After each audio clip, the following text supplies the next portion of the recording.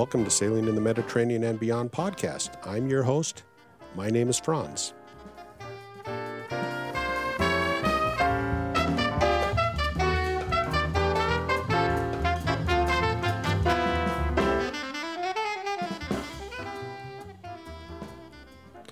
Well, welcome back to Sailing in the Mediterranean and Beyond podcast. I'm your host. My name is Franz, and this is going to be part 2 of hopefully what will be a 3-part series with Jake Miller. We completed these 2 interviews on one day, and I've been trying to get back with Jake ever since then to finish up his 3rd part of this story. And I know he's very busy, but Jake, if you're listening, let's try to arrange to finish up this series of your adventure, your big adventure. Before we get to that, let me thank my sponsor, Sailrite. This show is sponsored in part by Sailrite. Since 1969, Sailrite has been equipping self-sufficient sailors with tools, supplies, and knowledge they need to sew for their boats. This second-generation family business is also the maker of the Sailrite UltraFeed sewing machine. The UltraFeed is a portable, heavy-duty sewing machine that was designed to handle all your maritime sewing projects from sails to covers. At Sailrite, you'll find everything you need to take on your next do-it-yourself project, including fabric, tools, hardware, and even hundreds of free how-to video tutorials. Start your next project at sailrite.com. That's SAILRITE.com. Before we get on to this episode, let me thank you for listening. And if you want to support the podcast, please consider becoming a Patreon at patreon.com/medsailor. Also, if you have thoughts or suggestions for the podcast, write me, franz1@medsailor.com. And if you really want to do me a favor, go in and write a review in iTunes on the podcast. I haven't had a new review since December, so I would really appreciate it. Okay, let's get on to the second part of my interview with Jake Miller on his adventure sailing the Croatian coast. All right, I'm back with Jake Miller, and this is part 2 of his adventure sailing in Croatia. Now, was this 2016, 2015 we're talking about, Jake? No, 2017. Oh, 2017, so just this last summer then. Okay. Yes. So the last time we talked, you just arrived in Mali Lošinj, or however you want to pronounce it, and you pulled into this harbor on Krivika, I think is it. And I've been into that harbor, and it's got good holding, but it's always crowded. So you talked in the last episode about how your communication skills were improving, and this was the first time you took a long line ashore. So I'll let you continue with the story there. Yeah, sure. So long lining is a definite skill within itself, and it's not something that we practice in our sailing course. It's not something we'd practiced at home on our own yacht. I think I'd watched a few YouTube videos on how it was meant to work in theory, but in practice, when you have a 20-knot side wind coming in, a lot of other yachts, and it was getting pretty late at this stage. It was probably about 45 minutes to an hour left of light in the day, so it was no other spots that we were going to be able to go through from here. So we sailed in, we motored in at this stage, looked around, found our spot, came up with a plan. So you have to drop your anchor out about midway in this harbour, and it's pretty deep. Even though it's very tight and it doesn't look very wide, the water just drops off. So you drop your anchor down almost like a fishing rod, where you're dropping your hook and then you reverse back until it hooks into something on the bottom, and then keep the boat in reverse, and then somebody has to jump off very quickly with a long line and then tie yourself up to one of the trees before you start drifting sideways and hit into one of the other yachts. So we managed to pull this off, and we were extremely happy with ourselves. And then we watched 2 or 3 other yachts come in and try and do the same, and they failed miserably. They didn't even have their ropes pulled out. Well, I shouldn't say ropes. They didn't have their shorelines pulled out. So they were trying to pull in. They were dropping anchor, trying to get everything sorted. The wind was coming in, and then they were saying to drift in, hitting other yachts, and everyone was out in their tenders trying to push these other yachts into the right spot and hold them there. And you really saw the yachting community come together. But I think it was also a case of self-preservation, where these people just didn't want their own yachts scratched. So we felt very proud of ourselves to actually get it right on our first go. How far up the bay did you end up going? We were probably a quarter of the way in. Okay. Every other spot was full the entire way in. Yeah. Now, were they anchoring on both sides of the bay, or just the east side of the bay? No, it was on both sides. Okay. So yeah, as you come in the bay, we were on the northern side, just as you get around the point. So it was just far enough to get away from the swell. Mm-hmm. But there was a lot of people even anchored on the southern side, and the swell was coming in and they were moving around all night. So it was getting very crowded around these anchorages. So we didn't want to stay here too long, but we did do some hiking around the southern end of the island, and it's a really beautiful island. Mali-les-Singes, that was our favourite place along the entire trip. It's been a health resort for the Austrian aristocrats since the 16th century, and they actually believe that the pine trees there can cure all kind of ailments, from asthma to scurvy to everything in between. Okay. So yeah, I hiked down on the trail, and there's another little resort a little bed and breakfast and a restaurant to the bay to the southeast, and then another open bay, but nothing there. Did you eat at that restaurant or stop at that restaurant on your walk? Yeah, so we went into the restaurant. We didn't actually eat there at the time, so they hadn't opened for the day. But we went around to that bay, and in that bay there's actually a beautiful big cave that you can swim into.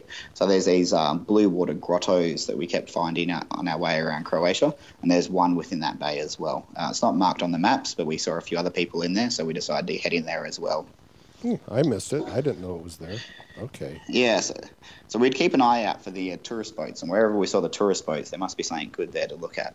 And we saw them all pulling in there, and just for the day trip. So we thought, oh, there must be something there. Let's go looking for it.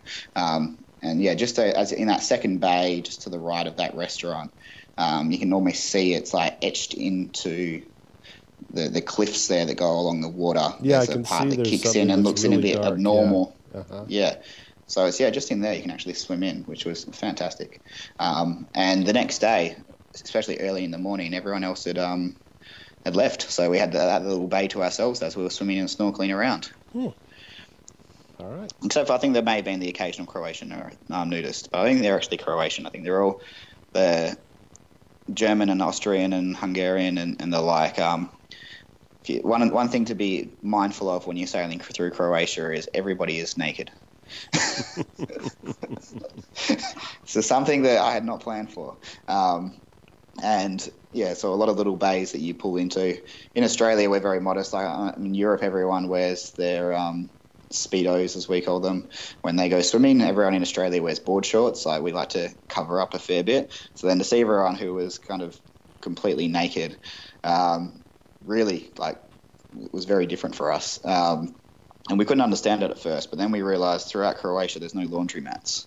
We could never find a laundromat every time we were looking for one. So we're not sure if they were naked by choice or they just ran out of clothes. Well, I'll tell you, the one laundromat I found when I was in Croatia was at a nudist colony. I'm not surprised. And I'm serious, yes. Yeah, so we end up staying on a few bays around Mali-les-Singes, because we stayed at Mali-les-Singes on our way back again as well. So I probably won't talk about it again, but we pulled into the main harbour and we tied up against the town wall for a day on our first way through. And then we hired bikes and rode around the island. And it is beautiful. I can see why so many people come there. There's lots of caravan parks. We also went down to the other island further down at Veli-les-Singes. And you can see there's like the Vitality Hotel, and there's a Vitality walk that you can go on. And as you're walking along, they're giving you all recommendations of how to stretch and do yoga and absorb the essence of the island. And it has a great vibe there. Everyone's very relaxed. And yeah, for a place to be storm-bound and stuck for about a week, we were quite happy to be stuck there. So now, where fantastic. were you stuck? Where were you port-bound for a week? Was it in Mali-les-Singes or Veli-les-Singes?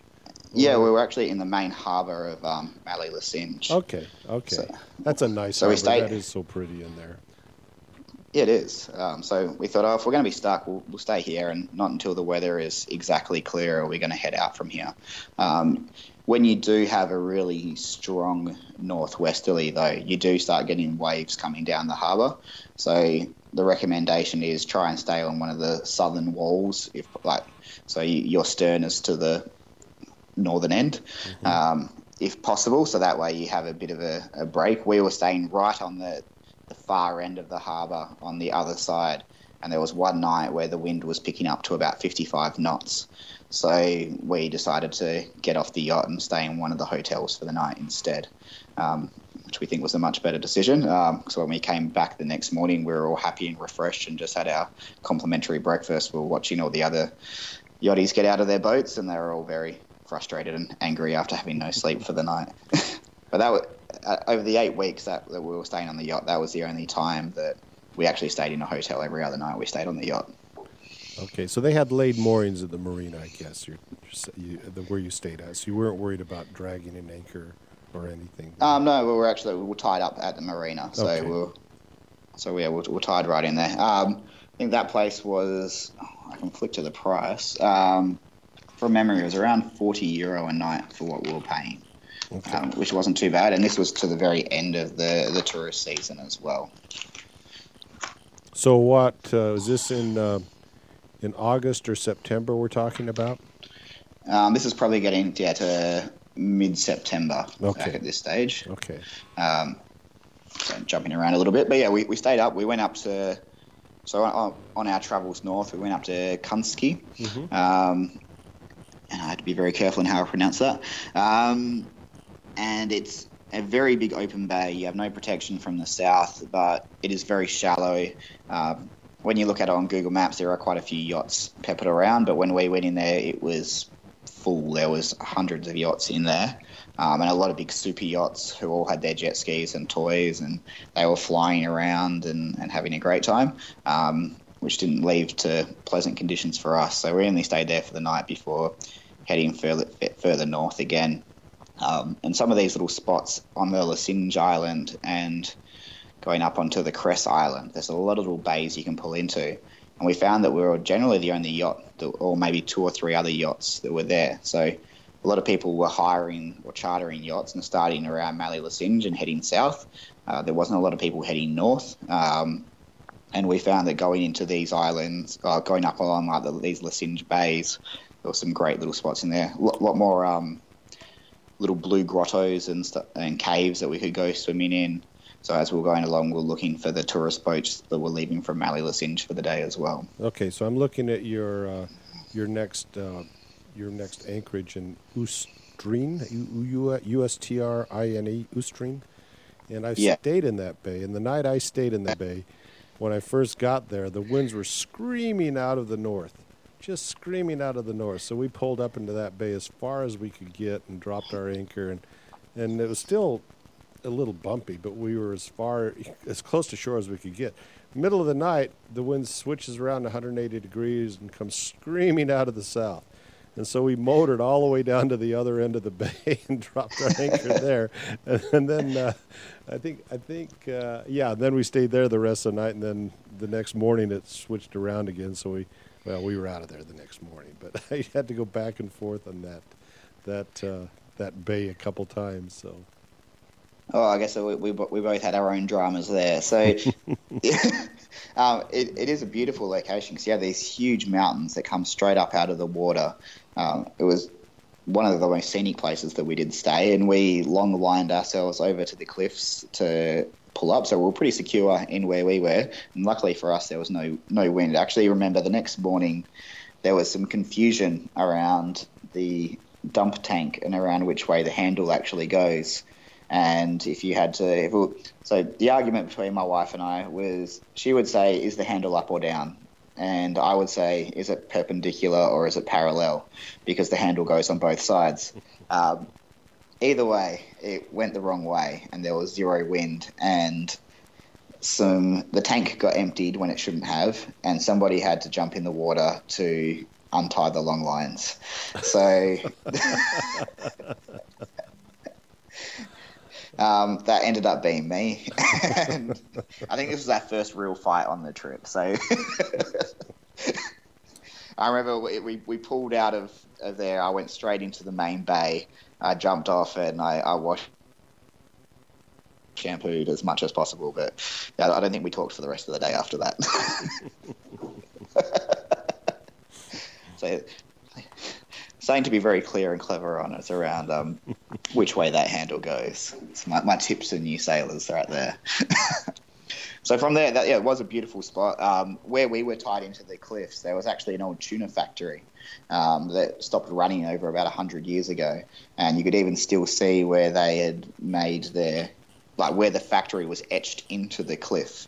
And it was the water so deep there that they used that as their natural harbour where they could just pull in and tie their boats up, process the fish, but now there's just no fish left in the bed, unfortunately.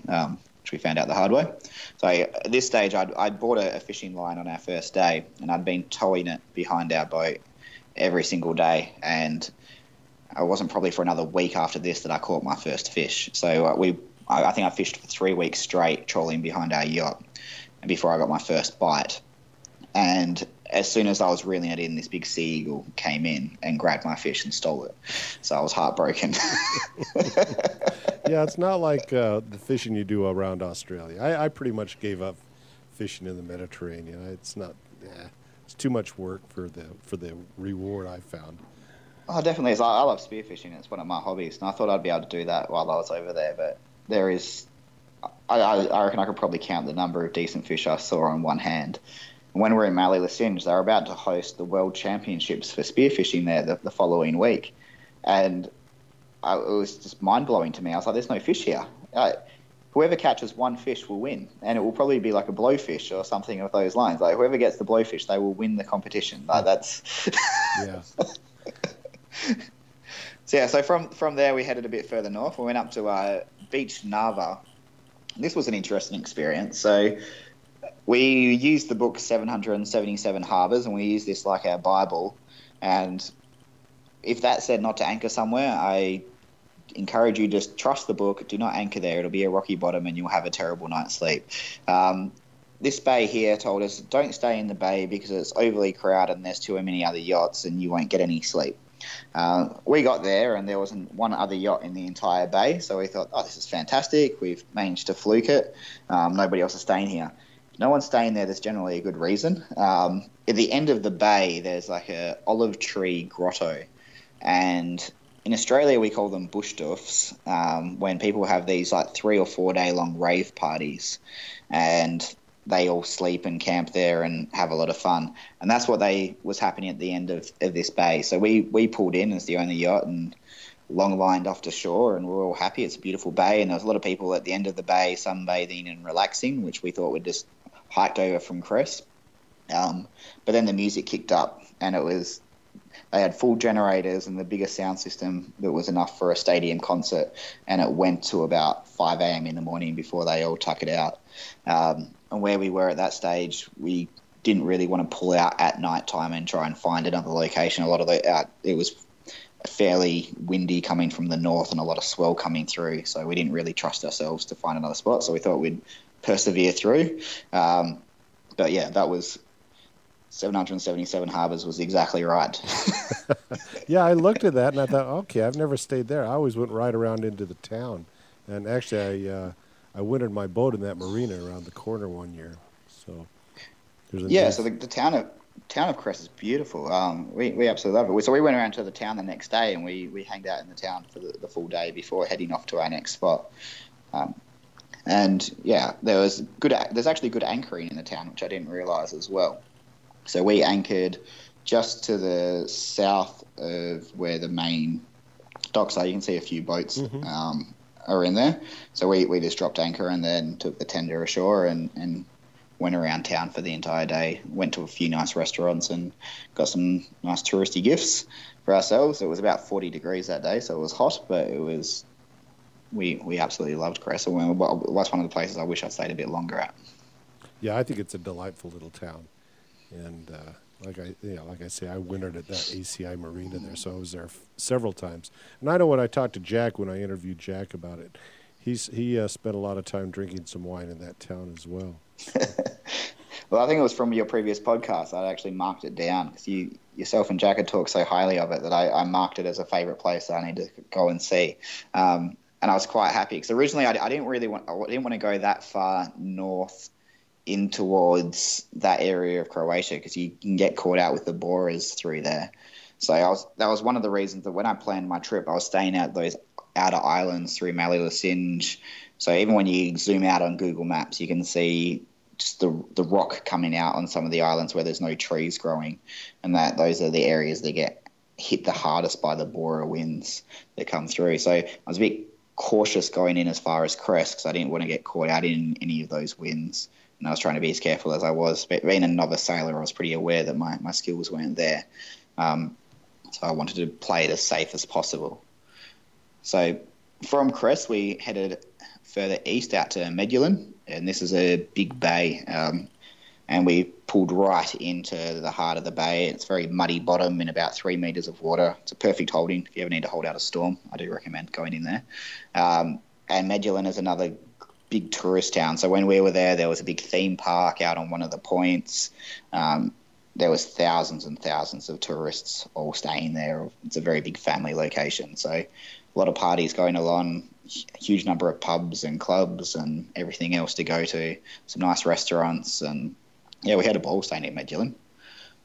Yeah, I stayed at Palmer. I never got over to where you anchored, but I always stayed just across the way at Palmer and stayed in the marina. I actually had to change crews there, so I went in there, tied up my boat, and drove up to Zagreb to pick some people up and then drove back down. Okay. Yeah. Actually, There's a nice place through there. Now, at the very end of that, you'll see that big long, as you're coming up to that long peninsula that stretches down. I anchored in that one deep bay there on that peninsula and got blown out in the morning. And the borers started blowing in there, and I was by myself, and I had to get up and go up to Palmer and back in by myself up there. So that was pretty exposed in that bay. It looks great, but where you're at is much better holding. So that's a good spot to go to. It was a very muddy bottom in there. So there was a lot of the anchorages around Croatia are heavily rocky bottoms. So this was the one that I felt quite safe in being on the anchor. So from there, we went up around to Pula, and we had to stay in Pula for a few days to wait out another big storm that was coming through. I think the winds got up to about 50-odd knots again coming through. And we stayed in the main marina. So this was a ACI marina. Mm-hmm. ACI marinas is code for not a cheap marina. Yeah. So I think it was close. But it was like staying in a 5-star hotel. The facilities they actually had in there were second to none in terms of how clean it was, and you got what you paid for in the end. And where we were, it's a beautiful spot in the marina there because you have the big amphitheater, which is like a big coliseum, Roman style. So all of this area along this, I think it's called the Istrian coast of Croatia, was all Roman settled for thousands of years. So this part is heavily Roman influenced in terms of their architecture. So the big Colosseum that's still very well structured and built was just behind us. And there was a few big stars coming and doing their concerts there for the night that we could overhear and watch as you walked around the edge as well. I'm trying to think. I think I stayed in Pula, but I don't remember staying at ACI Marina. Is there a place to anchor in that bay or not? Or am I forgetting this? So we booked into the ACI Marina, and when we read 777 harbours, they said no, and when we looked at all of our nav charts, they all said no, you're not allowed to anchor. But then every night we saw boats anchored out there. Okay, yeah. That's what I saw. I saw all these boats anchored. I said, well, if they're anchored, I can anchor too. So I went over and anchored near the other boats. So yeah, so that was my theory in the end. At first, we tried to listen to our maps and follow what was the right advice, but then we went by the guides after a while. As if other people are doing it, we'll do it too. If someone comes along and tells us to move, then we'll move. But it's kind of we'll play it out until we're told not to. So yeah, staying in the ACI Marina was a good spot. It did get very, very windy, so I'm happy I wasn't on the anchor for those few days.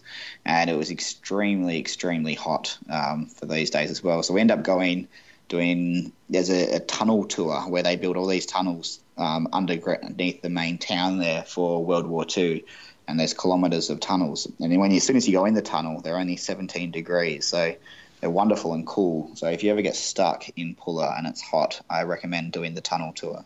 It's the only place that's free air conditioning. Nowhere else has air conditioning in the town. But yeah, we hanged around in those tunnels much longer than what we needed to.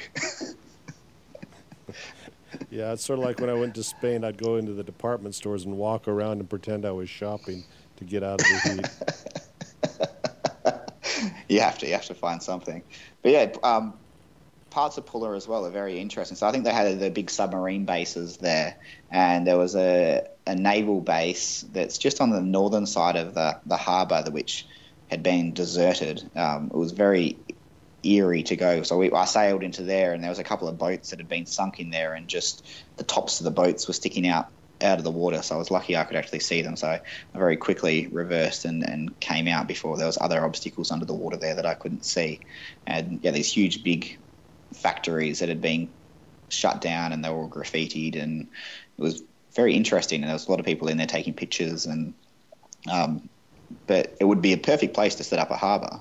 That's over on like the Otok Katarina side of it, but unfortunately it wasn't utilised very well. Yeah. So then you head up to Rovanje. Rovanje. I always pronounce the J because I don't know, how do you pronounce a J at the end of a word, right? Rovanje. So we call this revenge. Okay. Well, almost like revenge. And it did get revenge on us. So as we came up, so we just stayed in Pulla for a few nights to avoid the storms, and we went up into Lone Bay where there's a mooring field, and a few of the moorings had actually snapped, and one of the yachts had drifted onto the rocks and had a big hole put in it. So we tied up to one of the mooring buoys, but we're very skeptical after seeing that only the previous night some of those mooring buoys had snapped. So I was diving that and checking it to make sure that ours was all okay. But there was a huge number of ferries that go in and out from here. So you're constantly getting wakes. It's not a nice place to be staying. So we stayed there for the night, and then we went further up and stayed at the next bay, which I think I've got marked down as well. But that was 777 Harbours warned me again, do not park here, it's terrible holding. And the entire night, I think I had to get up 3 or 4 times to reset the anchor. And you know it's terrible holding when we all getting up as soon as daylight hit. Every other yacht that was anchored there were also pulling up their anchors and leaving as well. So by I think 4:35 a.m. in the morning, everyone was out of there. They'd had enough of it. But we stayed in Revenge for probably a couple of days between the mooring field and the other side, and it is a beautiful little town. It's very historic. Beautiful cobblestone roads going through. A lot of old churches. It's very, very scenic. You can see why so many people are there.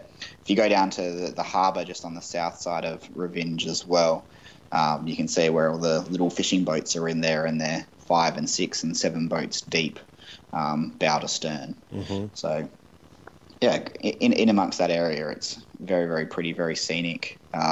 Beautiful church on top of the hill. I highly recommend going through there. I don't recommend anchoring there or staying on the mooring fields, though. Yeah, and I think there's another ACI marina that you could have stayed at. So, yeah, well, my budget was a little bit tight after staying at the last ACI marina. I think it was close, 80 to 90 euro a day in most ACI marinas for our 35-foot boat.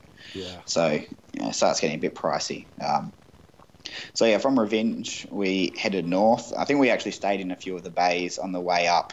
After having no sleep, we found some spots to pull in.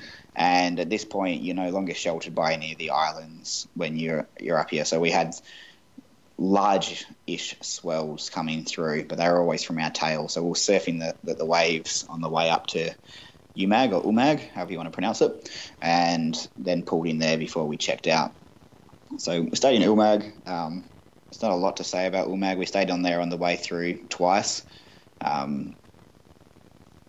Not a very interesting town from my perspective. I went right by it. I never went into it, so it's not one I'm familiar with.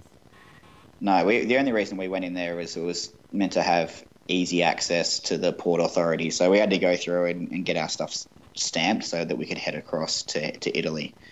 So this is where the story gets fun. So we left Umag at about 8:30. So you passed up the. Trying to look for it. The big nudist. Oh, yeah, you did. You passed up the where the laundromat was, which is down where the nudist colony is, down just where that big river goes up inside the country, above Saline. SALI. Oh, okay. Yeah, that's where you can find a laundromat. That's the only one I found in Croatia too. I swear, I'm going to open up 10 laundromats in Croatia. I'm going to be a very rich man. I'm just going to appeal it to all the sailors. Yeah, so from Umag, we decided we're going to sail straight across. We're going to head exactly west, straight across to Venice, and it would be about 8 hours. We looked at 4 different weather forecasts for the day. We looked at all the different apps. We followed up with the Croatian Weather Authority and also the Italian. So an 8-hour crossing for a day, and we're never really that far away from sea, but I think the maximum predicted wind speed was 5 knots on any chart. So we took off at about 8:30 in the morning, and then we headed straight across, and I think I even took some videos on my phone as I was going across showing how flat the water was. And I was like, this is what crossings are like, and sea crossings. This isn't too bad at all. And this was until we got about 6 or 7 nautical miles off Venice. So we could see it. It was in sight. But unfortunately, also in sight was the biggest shelf cloud I've ever seen in my life that was approaching from the south. And it was ginormous. There was no way to run from it. I quickly ran downstairs and rechecked all the weather apps and checked to see if there was any warnings or anything else. It was saying no, so I thought, well, there's a big cloud coming. We're probably going to get hit by a bit of a squall at the start, and then it will die off and we'll go from there. So we went from 5 knots. As soon as it hit us at 70 knots. So that was the maximum recorded wind speed on my wind vane. So when was this? What date was this? Because I was over there at the same time. It was. Let me flick through my book. So this was the 10th of August. Of August. Okay, so not in September yet. Okay, so I didn't get to Croatia until September, so that's okay. All right. Yeah, so this was on the 10th of August. So we were out. We're about between 6 and 10 nautical miles off the coast at this stage. So we could see land. It was coming in. We were kind of following the coast, which was on our starboard side. And, this big shelf cloud came in. And we expected... I could see the water, the rain just pelting down within it. It went from the edge of the ocean up until, it just looked like this wall that was coming straight towards us, and there was nowhere to go. So on the north end of that Italian coast, you got sandy beaches and very few marinas and very few places to pull in. There's no islands to hide behind.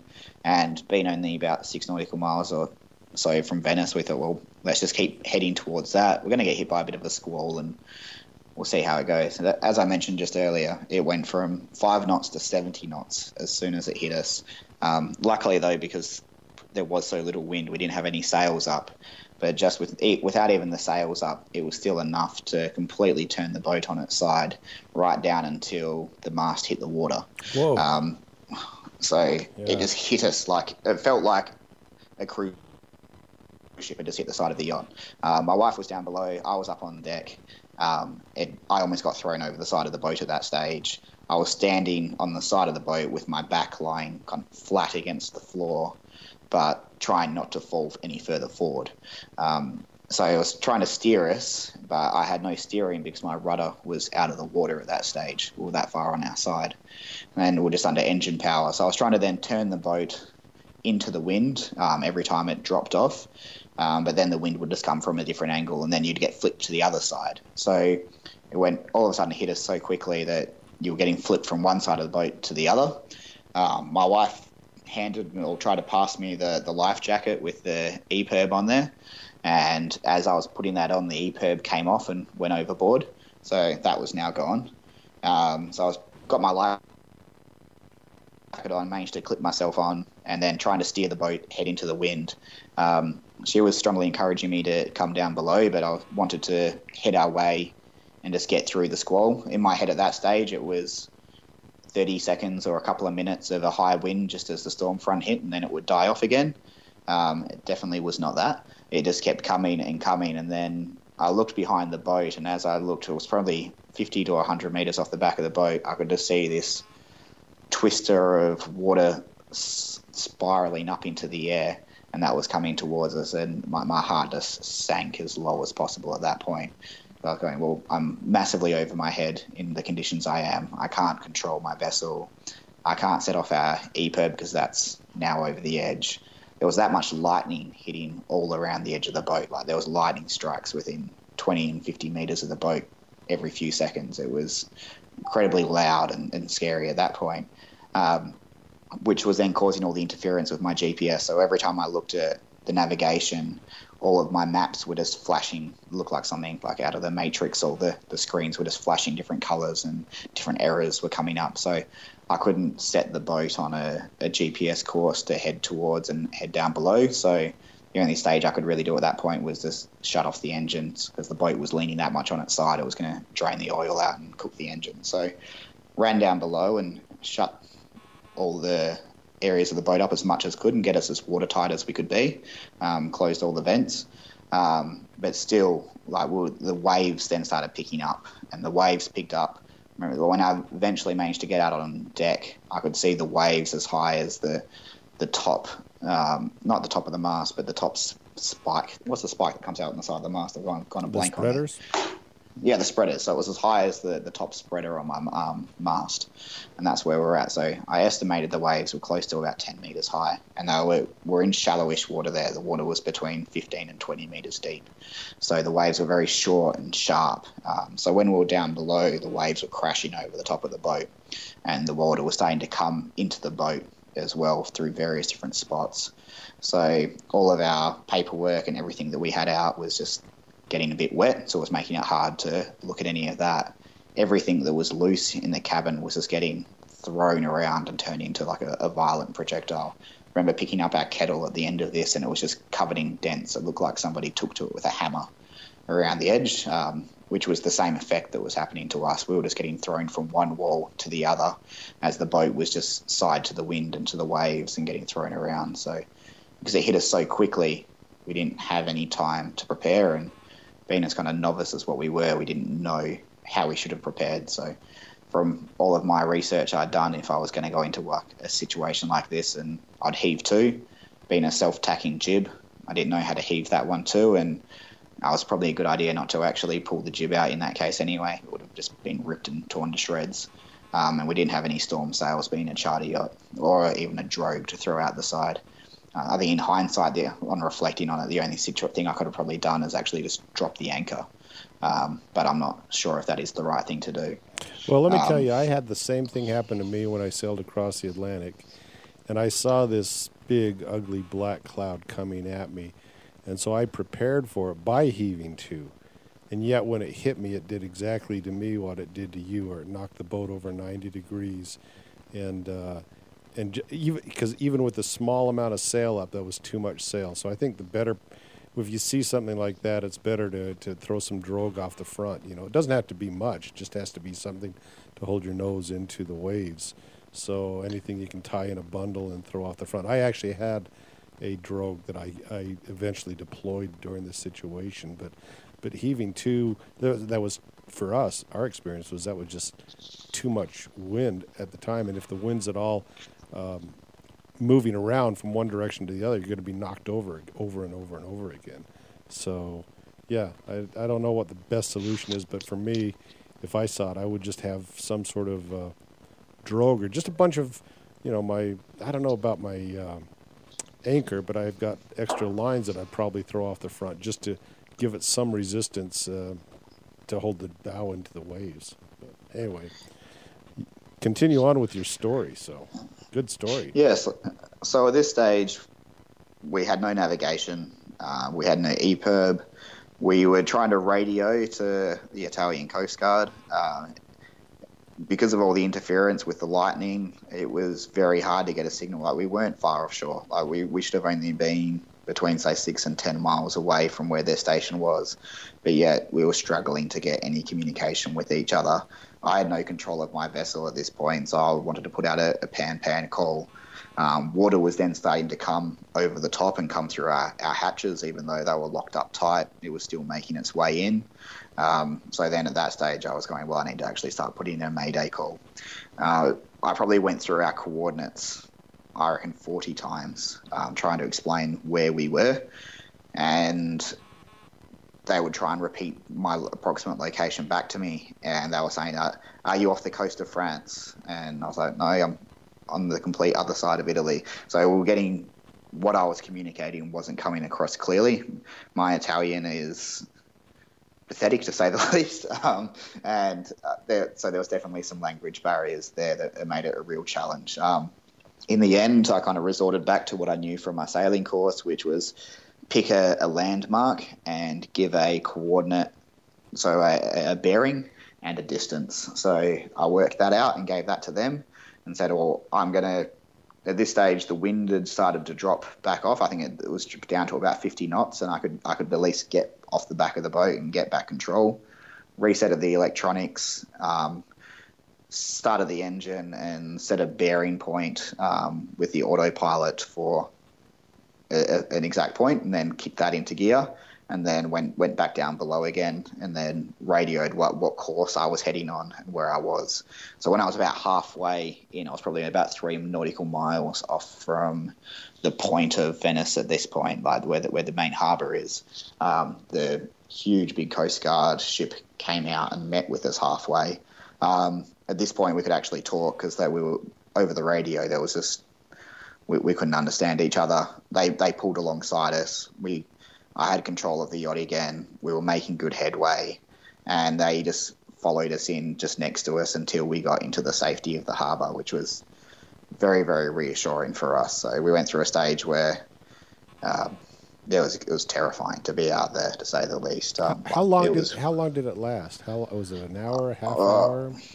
So I was probably out there for about 2 hours that we were getting thrown around and smashed around in this, which at the time I didn't know is this going to last for 10 minutes or is this going to last for 2 days?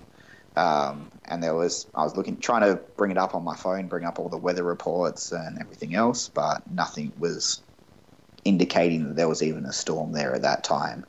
So I'd assumed that it was going to be over really quickly. Nobody else was going to be able to come out there and help me in that condition, so it was just I had to find a way to get into shore. The other option I had in my head was just try and point the boat straight in towards the beach and beach it. And I think the financial cost went through my head briefly, and then I thought, well, I really don't care how much this costs as long as I can get off this boat safely.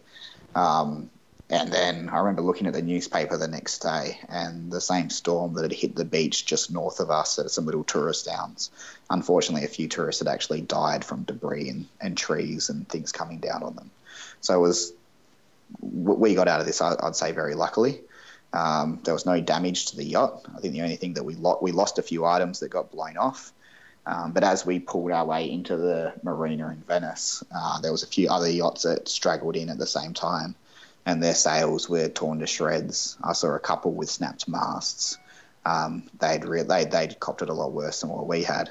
And when we were on the radio, that was one of the dramas trying to communicate through. It was just the panic. You could hear so many people on the radio just crying and just asking for help. So for the emergency services to try and help all the different people, it's a very tough job for what they have to do, trying to keep everyone calm and trying to talk to all the different people, all screaming through, all fearing for their lives all at the same time. It was very, very traumatic for us. But then as soon as we pulled into the main marina, we pulled into Marina Sant'Elena at the end of Venice, and those guys in there were perfect gentlemen. They really helped us. They jumped on our boat, helped drive it in for it. We were pretty beaten up and bruised and sore, and they did everything for us. So I really can't thank those guys enough as well.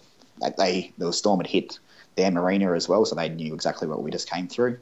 And they helped us out, and they were very calm and thankful. They were saying, "Don't worry about any paperwork. Don't worry about any payments. We'll sort all that out tomorrow. Just relax. You've been through enough today." So that was a fantastic marina, and I'd highly recommend staying there again for anyone. Love the Italians. I love the Italians. They're a great group, a great group of people. So, Jake, we're going to stop there. I think we got another whole episode coming up, and I've got an appointment I've got to get to, and you've got to do some work today. So we're going to come back. We're going to arrange another time. So probably next week. Let's get back together again. Is that okay with you? Yeah, that's perfectly fine, mate. All right. Thanks, Jake. All right. Thanks, friends. Thank you for listening. Again, if you want to support this podcast, there's a couple of ways to do it. You can buy my audio products at the website, medsailor.com, or you can become a Patreon at patreon.com/medsailor. If you have thoughts or suggestions, write me, franz1 at medsailor.com. I'd like to hear from listeners. I do have a Twitter account, but I don't post very much to the Twitter account, maybe just the episodes that I put out. And Neil Fletcher is in charge of my Facebook page. So if you have thoughts or suggestions and you write to you go to the Facebook page, Neil makes sure that I see those comments, and I usually respond directly when I see comments on the Facebook page. Again, thanks for listening.